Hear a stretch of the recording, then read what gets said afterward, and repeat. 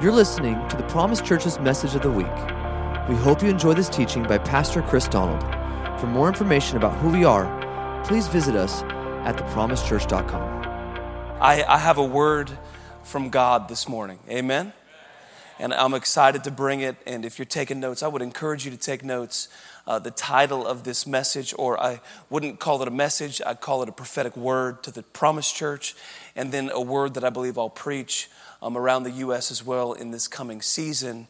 And the title is, Are You Wise? Are you wise? That was perfect. Whoever did that, that was great. It came up right when I said it. We're so professional here. Okay, you guys doing good? I'm not a professional preacher. I'm just in love with Jesus. And so bear with me.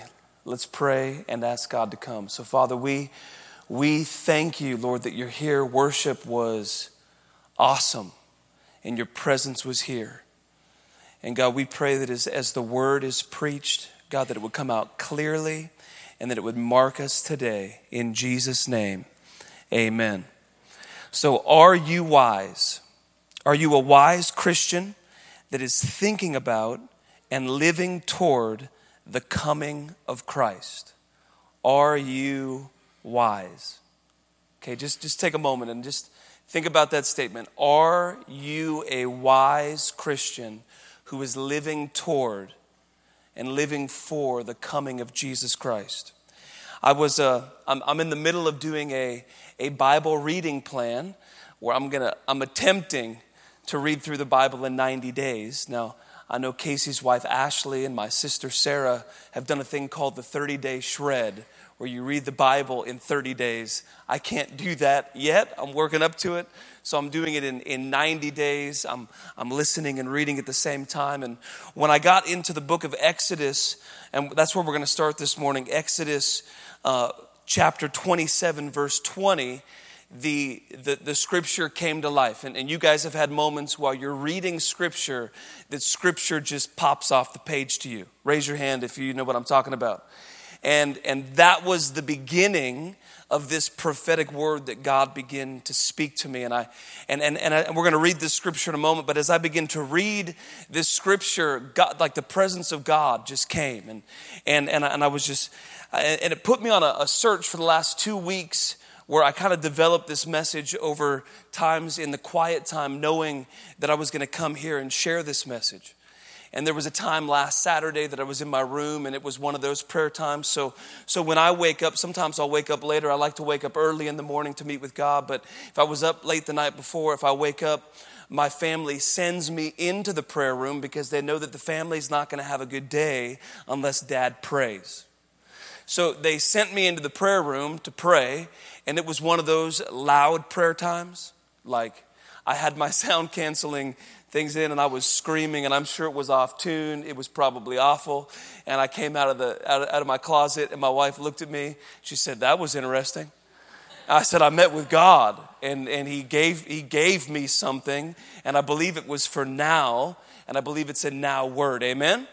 So let's look at Exodus 27, starting in verse 20. It says this, "And you shall command the children of Israel that they bring you pure oil of pressed olives for the light." Say light.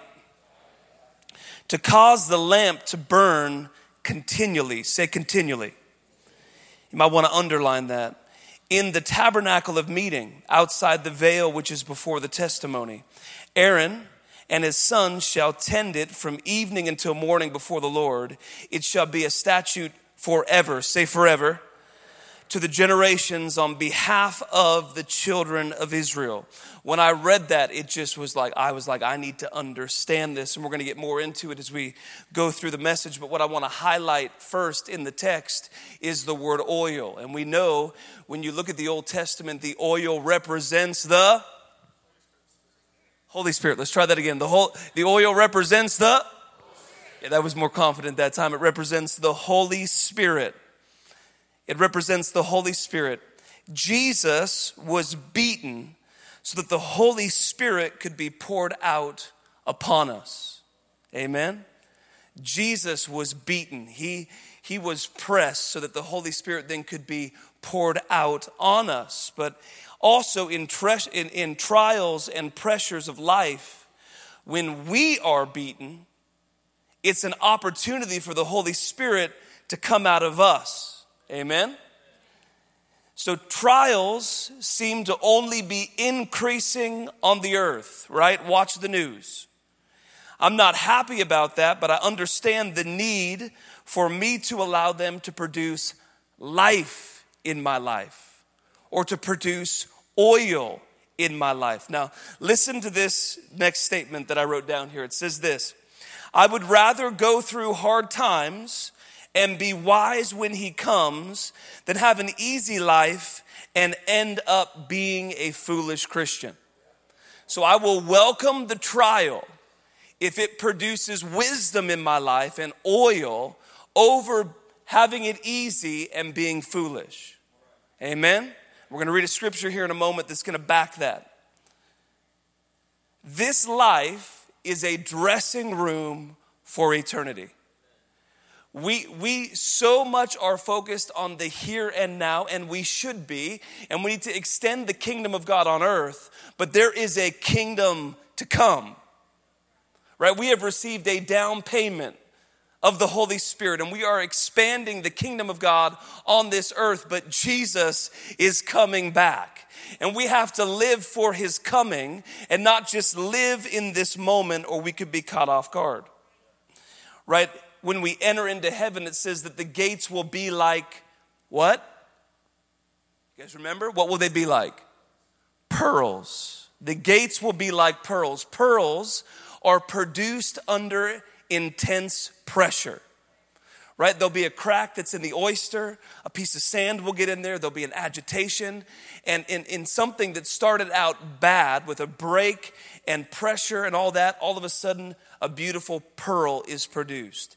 In our life, the pressures and the trials and the things that we go through can either produce bitterness and wrong things in our life, or the Holy Spirit could be produced in the midst of the trials that we go through. All right. In James 1, we're not going to camp on this thought of trials, but I felt that I needed to talk about this shortly. In James 1, starting in verse 2, it says, "Count it all joy, my brothers, when you meet trials of various kinds. For you know that the testing of your faith produces steadfastness, and let steadfastness have its full effect, that you may be perfect and complete, lacking nothing." Now, in this room, there are many people that are facing many trials. How are you looking at that trial? Is that trial an opportunity to have the oil of the Holy Spirit added to your life and come out of your life? Or is that trial that you're in something that you're fighting against? I'm not saying that we accept everything that comes our way, but what are we allowing that trial to produce in our life? So how do we make sure that we are wise and have oil for the end times and the coming of Christ? This should be of the utmost importance in our life. Now, if you're like me at night, when I get in bed, I use all-powerful Google and I look up news. Anybody else like me out there? Any adults? Okay, one other person, okay? Maybe, right? I'm typing in Afghanistan. I'm typing in what in the world is happening in Australia. Like, I'm trying to get a pulse on what's happening in the world. Anybody watching the news or trying to stay current with what's happening in the world? I see some. You're not going to get shamed for saying you do. I am. We need to understand what's happening in the world. But as much as we go on Google or go to the news sources, we have to be going to the Word of God, to allow the Word of God to shape the way we are seeing what is happening in the world right now. Amen? Or we can get mixed up. But we want the Word of God to be our foundation. So how do we know and make sure that we're wise? And that's what we're going to talk about today. We're not going to have a cliffhanger where you're like, am I wise? Am I not? We're going to be able to clearly define if you are or if you're not, and you'll be given practical tools today to begin to become a wise follower of Jesus. Amen? So, I'm going to read out of Luke 21, verse 34. I'm going to go through a lot of scripture, so I wouldn't try to turn there, but I'd write it down. Write it down and then go back and look at it. In Luke 21, verse 34 through 36, it says, but watch yourselves, lest your hearts be weighed down with dissipation and drunkenness and cares of this life. And that day come upon you suddenly like a trap, for it will come upon all who dwell on the face of the whole earth. That's you and me. It says this, but stay awake at all times, praying that you may have strength to escape all these things that are going to take place and to stand before the Son of Man. Now, if you read the New Testament, I mean, if you read the Old Testament as well, you see it there as well. But if you read the New Testament, you cannot get away from thinking, I need to be wise and I need to be prepared. Read 1 John, 2 John, read 1 Peter, 2 Peter, Thessalonians. They're telling us to be ready. And they wrote these 2,000 years ago. We're closer to the end now than ever before. So don't hear this and be like, oh, this is a doom and gloom. This guy's saying Jesus is coming back. He's coming back. And this word tells us to be ready. And if you read the word more than you read news articles, you would see that this was actually something that the first church kept before them so that they would remain strong. Amen? I'm going to get a little bit passionate. If I yell, I'm yelling at Theo. Just remember that. But if I'm looking at you, I'm really talking to Theo. Okay, the whole time, to Pastor Theo. All right, Jesus wants us to be wise, not foolish. The main text that we're going to look at is in Matthew 25, starting in verse 1. You know it well. It says this, then the kingdom of heaven shall be likened to 10 virgins who took their lamps. Say lamps. Okay, there's the correlation between Exodus 27 and then Matthew 25. So there's these lamps, this light. And went out to meet the bridegroom. Now 5 of them were wise and 5 were foolish. So there were wise and there were foolish. Those who were foolish took their lamps and took no oil with them, but the wise took oil in their vessels with their lamps. But while the bridegroom was delayed, they all slumbered and slept. And at midnight a cry was heard, behold, the bridegroom is coming, go out to meet him. Then all those virgins arose and trimmed their lamps. And the foolish said to the wise, give us some of your oil, for our lamps are going out. But the wise answered, saying, no, lest there should not be enough for us and you, but go rather to those who sell and buy for yourselves. And while they went to buy, the bridegroom came, and those who were ready went in with him to the wedding, and the door was shut. Afterward, the other virgins came also, saying, Lord, Lord, open to us. But he answered and said, assuredly, I say to you, I do not know you. Watch therefore, for you know neither the day nor the hour in which the Son of Man is coming. In which the Son of Man is coming. Now, in Exodus 27, you see that the lights or the lamps were trimmed by Aaron and the Levites. It said, tell the people to bring the oil. They brought them to the Levites, the priests. They gave them the oil. They must have had some way to store that oil so that they could continually keep it burning. But the priests trimmed the oil. So there's 2 different ways that your lamps are trimmed. The first way is through corporate gatherings, right? As we were worshiping, as Jeffrey opened up and exhorted, as Luke got up and talked about tithe and offering and the blood of Jesus, which, by the way, the blood of Jesus is powerful because it's God's blood. There was never any blood like it, but we're not going to talk about that today. We're going to stay focused. So, and then worship, right? It's trimming our lamps. And then the preaching of the word, as I'm preaching today, it's trimming your lamps. It's trimming your light. You're going to leave changed. But the second way that our lamps are trimmed is you trim them. Because in this text in Matthew 25, it said they woke up and they tried to trim their lamps. And there was no lamp to trim. And I need you to understand that when he returns, I will not be standing there with you. Your saved wife will not be standing there with you. Your child who loves Jesus won't be standing there with you. It's going to be you and it's going to be him, and you better have oil in that lamp. So we come into corporate gatherings that are so important and we get trimmed. But I'm telling you, what is more important is what you do with what happens today in the corporate presence of God. Are you going to be considered a wise or a foolish servant? I'm telling you, it's going to be heavy today, but it's not going to be me trying to get fired up. The Word of God is going to convict you to the core. And you're going to leave today and you're going to ask yourself, am I wise? And I believe that every person in this room can be a wise son or daughter of God. I believe it. I really believe it. I want to point out that some were wise and some were foolish. It wasn't some were lucky and others were unlucky. Now listen to me, youth. Listen to me, young adults.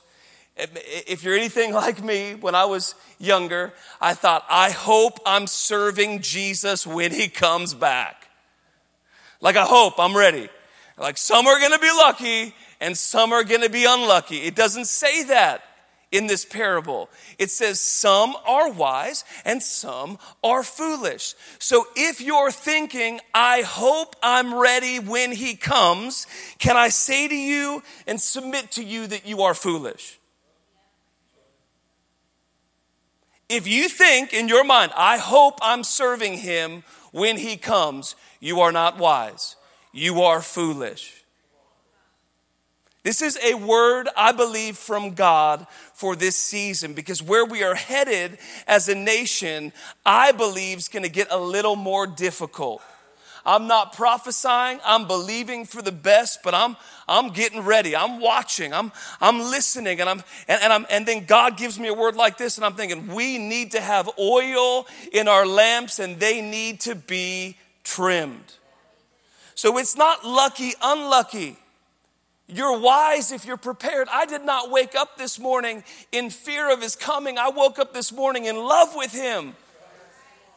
I went to bed last night knowing when he comes, I'm ready. That's what a wise son or daughter is like.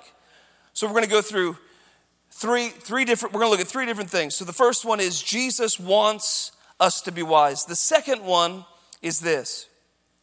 How do you know that you are a wise follower of Jesus? How do you know?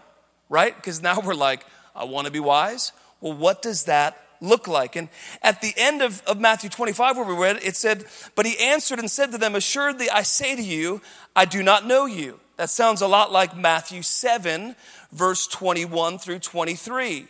It says, not everyone who says to me, Lord, Lord, shall enter the kingdom of heaven, but he who does the will of my Father in heaven.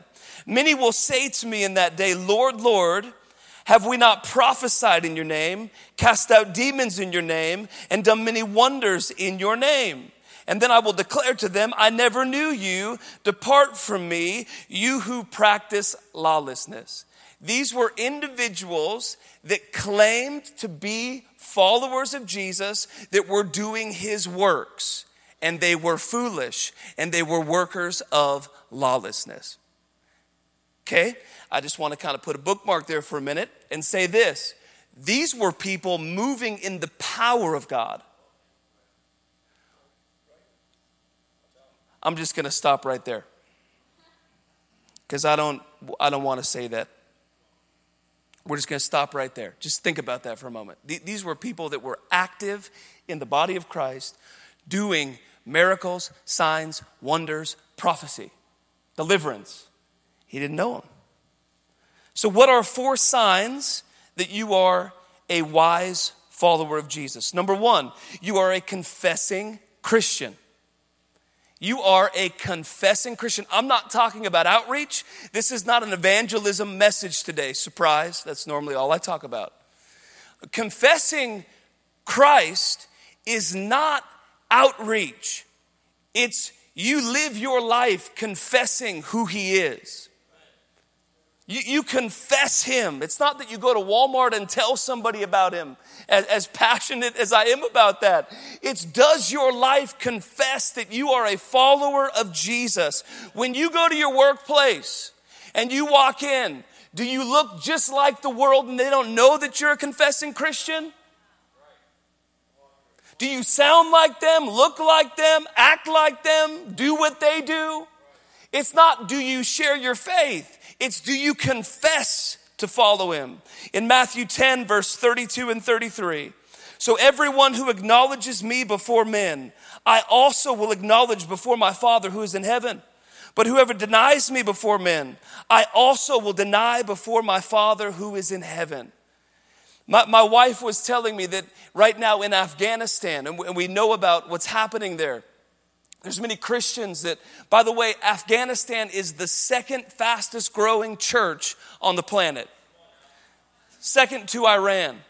And my wife was telling me about something that she read while there was a Christian leader in America that was on the phone with the church in Afghanistan. And they said, we can feel the prayers. Don't stop praying. We will not deny Jesus. We will die for this. And even the children are willing to die. Confessing Christ will cost you something. In Afghanistan, it will cost you your life. Here, maybe it will cost you your reputation. But are you confessing to be a follower of Jesus? Number 2 is this: you hunger for the things of God. When you get sick, you lose your appetite. If you are here and you are not hungry for the things of God, you are sick. If you don't wake up in the morning desiring to be with God, to be in his word, you are malnourished and you are sick. That when you truly are one who is wise, you hunger the things of God. You hunger for those. That doesn't mean that you go to Bible college. That doesn't mean that you go on the mission field. That doesn't mean that you wake up at 5 a.m. and pray. It means that when you get in your work truck, there's something in you that says, I need to connect to God this morning. It means that when you're a mom and you've got 4 babies, right, and you wake up and you're struggling because you were up all night with those babies, there's something in your heart that says, I need to connect to Jesus this morning. It's not religion, it's connection. But if you're here and you're not hungry for the things of God, you're not healthy. So we know by our hunger, and this room is hungry today. Worship showed that. Number 3, the fruit of the Spirit is evident in your life. The fruit of the Spirit is evident in your life. Listen closely to this in Galatians 5, verse 18. It says this, but if you are led by the Spirit, you are not under the law. Now the works of the flesh are evident: sexual immorality, impurity, sensuality, idolatry, sorcery, enmity, strife, jealousy, fits of anger, rivalries, dissensions, divisions, envy, drunkenness, orgies, and things like these. I warn you, as I warned you before, that those who do such things will not inherit the kingdom of God. But the fruit of the Spirit is love, joy, peace, patience, kindness, goodness, faithfulness, gentleness, and self-control. Against such things there is no law. Now listen carefully. And those who belong to Christ Jesus have crucified the flesh. They're not getting to it. They're not hoping to. They have. Now, I'm not preaching being perfect. I'm preaching being holy. And if Jesus says, be holy as I am holy, it's possible. God never calls us to something that he won't equip us to do. The reality is that we fill ourselves on the things of the world. And so the things of the world come out of our life. But if we behold him, we'll begin to look like him, sound like him, and have the fruit of the Spirit that comes out of our life. So it's not, are you working miracles? Are you winning souls? Are you, whatever it is, going to church and tithing, as important as all those things are, when he comes back, it's, do you have the fruit of the Spirit in your life? Well, what does that look like practically? When that person is in the Burgerville drive-thru and she's 8 feet away from where she's supposed to order, and she's yelling back and forth, and it takes 25 minutes for her to order, and it's what we call a fruit tester.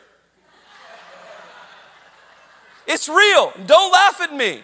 You've all been there if you've been to Burgerville. It's awful, but it's preparing you for the coming of Christ, right? Self-control. Right? People are peeling out. I'm like, right? But it's actually, that reveals if you follow Jesus, as funny as it is. The person in line, the person that agitates you, the different things that are happening in the world, is it producing Christ-likeness in you, or is it producing anger and bitterness and gossip? And right, the ones that are about to fill our church are the ones that we all are having a hard time with. Right, I was in Portland at a Portland Timbers game, and they were chanting, and I was in the Timbers Army, and I don't even like football, soccer, whatever you want to call it. And we're going back and forth, and every other word's a swear word. James was with me. It was so great. And James, every time they'd cuss, he'd yell like, Apple Jacks. It was so, shiver me timbers. It was awesome. And we're just going back and forth, and there's every flag that's flying that you would not want to see flying, and all this stuff going on. And I was starting to get an attitude, and God said, hey, look at your church. Do you like it? Be careful not to make enemies of those who are about ready to fill this house. We fight not against flesh and blood, but against principalities, powers, rulers of darkness. So if you're against a political party, if you're against a certain group of people, repent. God is for them. And God is not slow in his promises concerning any of us. And thank God that he's given you mercy. And thank God that he's given me mercy.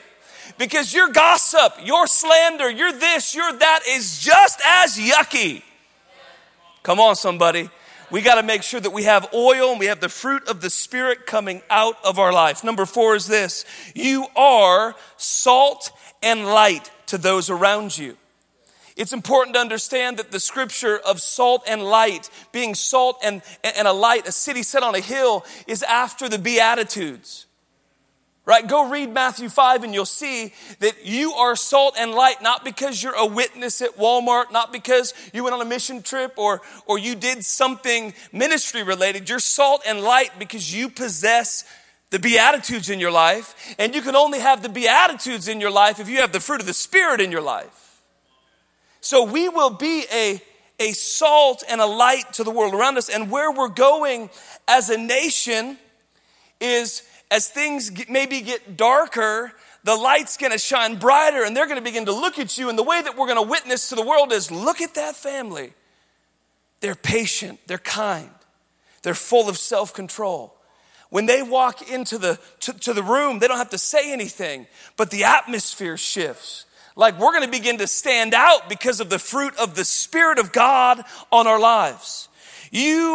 It says, you are the salt of the earth, but if the salt has lost its taste, how shall its saltiness be restored? It's no longer good for anything except to be thrown out and trampled under people's feet. You are the light of the world, a city set on a hill. Nor do people light a lamp and put it under a basket, but on a stand. And it gives light to all those in the house. In the same way, let your light shine before others so that they may see your good works and give glory to your Father who is in heaven. See your good works. Seeing the fruit of the Spirit coming out of your life. We were out at the mall. I walked into the shopping mall and I got a word of knowledge for somebody who had a bad knee. I didn't know who it was for. I said, God, who's this for? And a barber shop was highlighted to me. So this is just a couple weeks ago, maybe a month ago. So I walked over to the barber shop and I walked in, and it was like a really cool barber shop. Like, it was awesome. And I walk in, I'm like, hey, I was talking to the owner. I said, hey, just wondering if you've got trouble with your knees or if somebody does. And the owner goes into the barbershop, turns off the music. Every chair is full, and they all look at me. And I said, do you have trouble with your knee? And this big guy at Los takes a step back. He goes, how the heck do you know that about me? And God began to move. So I said, I'm going to come back after I eat lunch, because he was cutting somebody's hair. I'm going to pray for you, and God's going to heal you. And so we came back, and listen, guys, the whole barbershop was full. Now the whole barbershop is empty about an hour later, and just he is sitting at the front desk. So we walked in. As we walked in, we said, can we pray for you? We laid hands on him. We began to pray. A young man, a high schooler went behind him. And when the high schooler put his hand on him, Carlos turned around and said, who are you? When you touched me, I felt power go through my body. He was instantly healed. I preached the gospel to him. He was born again. Listen, don't clap yet. It gets better. So we lead him to the Lord. I get his information. I'm reaching out to him. And about a week later, I'm going to go see him again because I'm trying to disciple him. And I walk into the barbershop, and the owner starts freaking out. Oh my gosh, he starts running around the barbershop. It's full. I can't believe you just walked in here. The entire atmosphere shifted.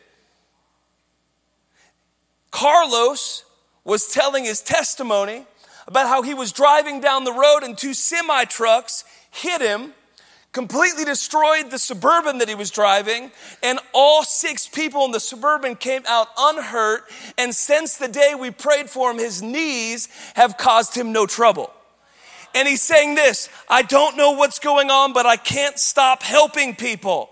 I used to walk by people. I said, it's really easy. In Ezekiel 36, it says, God will give you a new heart. You were born again. And we start preaching the gospel to the barbershop. Lady walks in, start laying hands on her, and God moves. Salt and light. That's what we're called to be. We're called to shift atmospheres. Right? When I'm back home, I get really bold because I just view this town as my town. This is God's town. So I walk up to people. Hey, my name's Chris. How long have you been living here? Oh, a year? Oh, that's great. Well, I was born here, and this is my town, so welcome.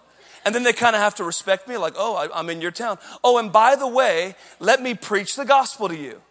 They're like, well, this is his town, so I'm going to listen to him share the gospel. You should go to the mall with me. It's great. You should go to Portland with me. It's greater. And I heard Sonny in his heart say, amen, I will. I will go with you. Number 3, so that the third point that we're going to land on as we begin to wind down is this. How do you grow in wisdom and strengthen yourself in the Lord? Okay, so we talked about God wanting you to be wise. We talked about, okay, are you wise? And there's people in the room sitting there going, I need to grow in wisdom. I need to grow in strength. And I'm telling you, as I'm preaching this message to you, I'm preaching to myself.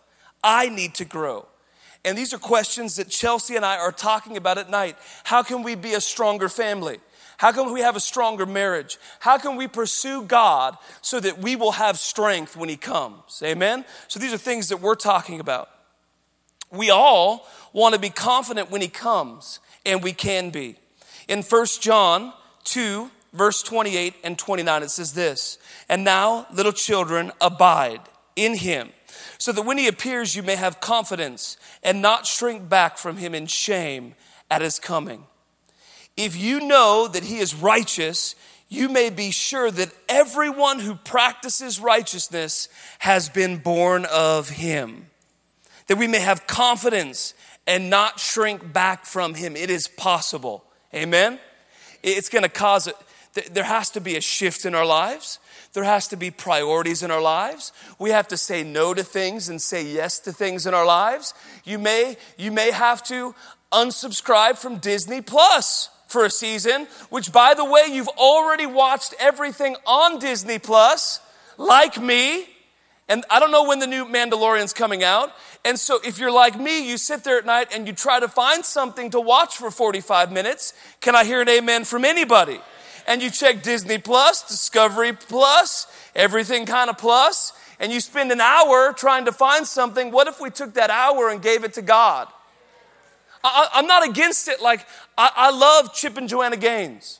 Right? I love Fixer Upper. I'm not preaching against that at all. I've been to Fixer Upper like too many times.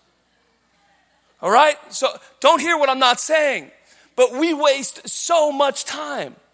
As I have been doing reading the Bible in 90 days, I'm finding myself reading the Bible on the toilet. Reading the Bible, thank you. I should have said reading the Bible on the throne, reading the Bible in my car, reading the Bible at a doctor's appointment. Like, I'm just reading the Bible. You have more time than you think. We have to be wise with the time that we have. Luke 12:35 and 36. This is another key verse. It says, stay dressed for action and keep your lamps burning. And be like men who are waiting for their master to come home from the wedding feast so that they may open the door to him at once when he comes and knocks. I'm going to share in closing 3 practical ways quickly to strengthen yourself in the Lord. But before we get to that aspect of 3 practical things you can do, they're going to be short, they're going to be simple, and you've heard about them 100 times. I want to bring this part. Now, in Exodus 27, it says, have the people bring oil into the tent of meeting so that there could be a light burning continually. Now, if there's no lampstand, this was before they had electricity, right? This wasn't decorative. This actually illuminated the tent of meeting or the holy place. No lamp, no light. Say that. No lamp, no light. So this is a picture of the oil representing the Holy Spirit. This is a picture of the Holy Spirit illuminating things in your life. There are many people that pray. There are many people that religiously read the Bible without the Holy Spirit illuminating it. So when I get to these 3 points, you'll be like, yeah, I know that. Yep, I know that. Maybe you say, yeah, I do that. But there is a point in a Christian's life when the Holy Spirit begins to illuminate prayer, begins to illuminate the Word of God, begins to illuminate the corporate gathering. And what you used to do comes to life. Has anybody, or could anybody be honest and say, your prayer life has changed from being boring, dry, and dead in one season to coming alive? Has anybody ever had that? Look around the room. This is proof to what I'm saying. So in the holy place, there was a lamp, there was a table for the bread, the showbread, and there was an altar, the incense altar. So the lampstand is revelation, which brings light to people, that brings light to be able to do the other 2 properly. The showbread's the Word of God, represents the face of God or the Word of God, and the incense altar represents prayer. So my prayer as we're getting ready to give these 3 practical things and go back into a worship song, my prayer is this, that the Holy Spirit would begin to illuminate, that you would begin to have oil in your life, that would begin to light things that once were dead, that they would come alive to you. Number 1, prayer. But listen to what I say. Relational prayer. Relational prayer, where you have communion with God. We talk about that all the time in this church. In Mark 6:39, it says this, that he commanded them all to sit down in groups on the green grass.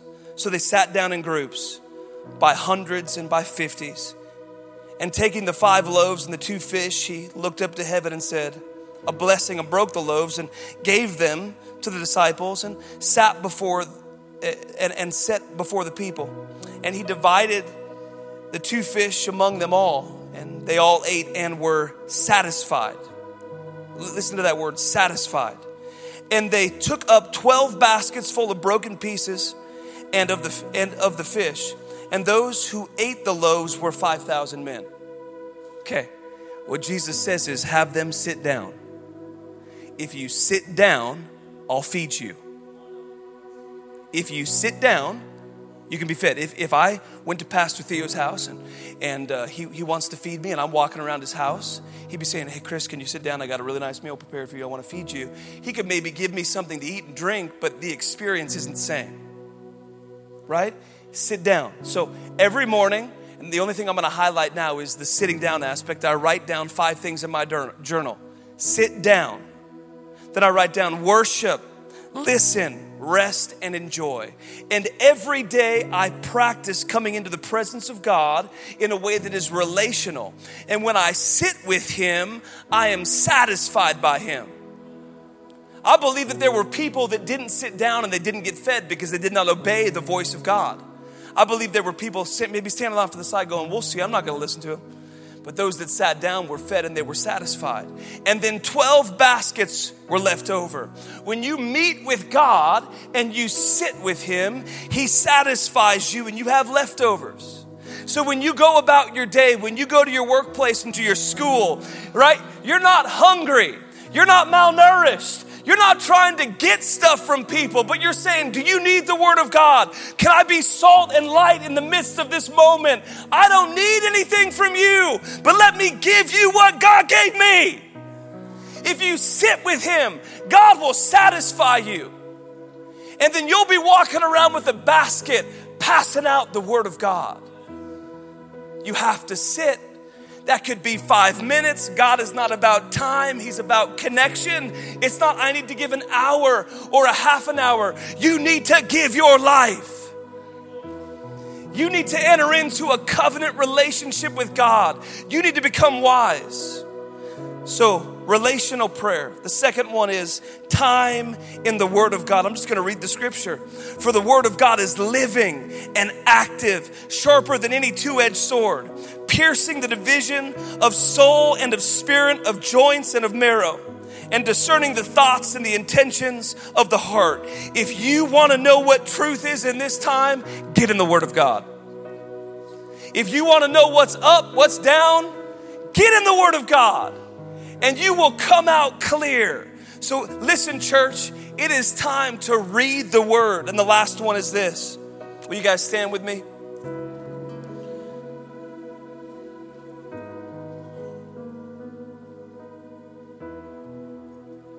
The last one is this: community, relational prayer, time in the Word, and church community.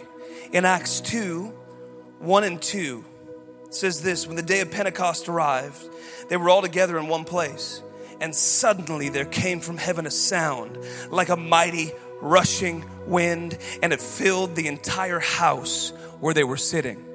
Listen, it began with a group. It's going to end with a group. It didn't start with just Peter. It started with a group. The feeding of the 5,000, which really there was probably 15,000 or maybe 20,000 people there, right? Because they only counted the men. That's a lot of people that were following Jesus. That was a lot of people that were observing. There was a lot of foolish followers there. But when it came down to it, there were 120 that showed up for 10 days and sat there and waited. And I'm prophesying to you, there are a lot in the church in the coming season that are going to fall away. And they're going to compromise their faith. And they're going to bow their knee to Baal and idolatry. But the power of God is going to come on a consecrated bride. And as we were worshiping this morning, as Casey led us in worship, I begin to think in my heart, nothing will stop the church. We've got believers backed in a corner, running to caves in Afghanistan, saying we will die for our King. And our kids will die beside us. If we come together as community and we stand strong in the midst of increasing darkness, God's oil and His light will come upon us, and we will be the answer to the world. If you're here today and you don't know Jesus, I first want to have a call for you. If you're here and you're hearing me preach and you're feeling something on the inside of you and you're like, I've never given my life to Jesus before, the gospel's simple. He created you to be in relationship with you. Sin messed that up, and Jesus is the only solution to the sin problem. And today you can be made right with God because of what Jesus has done for you. If that's you, I want you to put your hand up over your head. We're going to pray for you. If that's you, don't miss the moment. If that's you, Anybody in the room? I just want you to put your hand up. Right here. Pastor Jonathan, can you stand with him? Is there anybody else that would say, that's me? I need to have a relationship with Jesus. Anybody else? Okay. You pray with him as we go into this song here. Now, if you're here, this is not an altar call. This is a get right with God call. The response to this message is not what happens in the next 5 minutes as we close the service. The real fruit of this message is, what does your life look like in a month from now, not even tomorrow? When I come back in December to move here and I look at you and I see oil on your life and I see fire in your eyes, I'll say you got what I was talking about, because when you see me in 3 months, I'm going to be burning brighter. So it's not even what you do tomorrow, it's what you do for the next 3 months and the next 5 years and the next 10 years. I'm not saying that Jesus is coming back tomorrow. It may be 200 years. It may be 300 years. It may be my great-great-grandchildren. But I've got to burn for him today, so they'll burn for him tomorrow. Amen? So if you feel in your heart that you would like to respond to this message and get right with God, I want to open up the altar as we sing this song. If you just want to stay there and maybe take some notes and write some things down and say, tomorrow I'm going to make a shift. Tonight I'm going to make a shift. I need you to get right with God, because he's coming back. Amen. Amen. Jesus, I thank you for the word this morning. I pray as we go into this song, God, that you would move and that your Holy Spirit would come on your people. There were 10 virgins. 5 of them were wise. 10 is the number of testing. 5 is the number of grace. Father, I pray for those that are saying, I'm going to be the people of grace, God, that your grace would come upon your people and they would be empowered to do your works starting today. In Jesus' name, amen. Let's worship. Let my heart want for nothing but you, just you. Let my heart want for nothing but you, just you. The riches of this world could never satisfy. Let my heart want for only you. Let my heart want for nothing but you, just you. Let my heart want for nothing but you, just you. The riches of this world could never satisfy. Let my heart want for only you. Let my heart want for only you.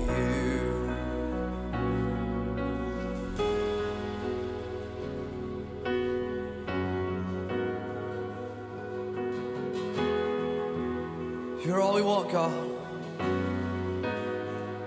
You're all we need. We fix our eyes on you. God, we say sorry for you not being the only one and the only thing. And today, God, we say yes to you. We say yes to your plans. Yes to what you have for us.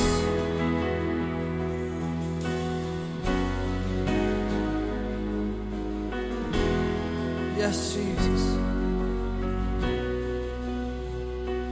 You're my constant. Should I wonder? You're my future.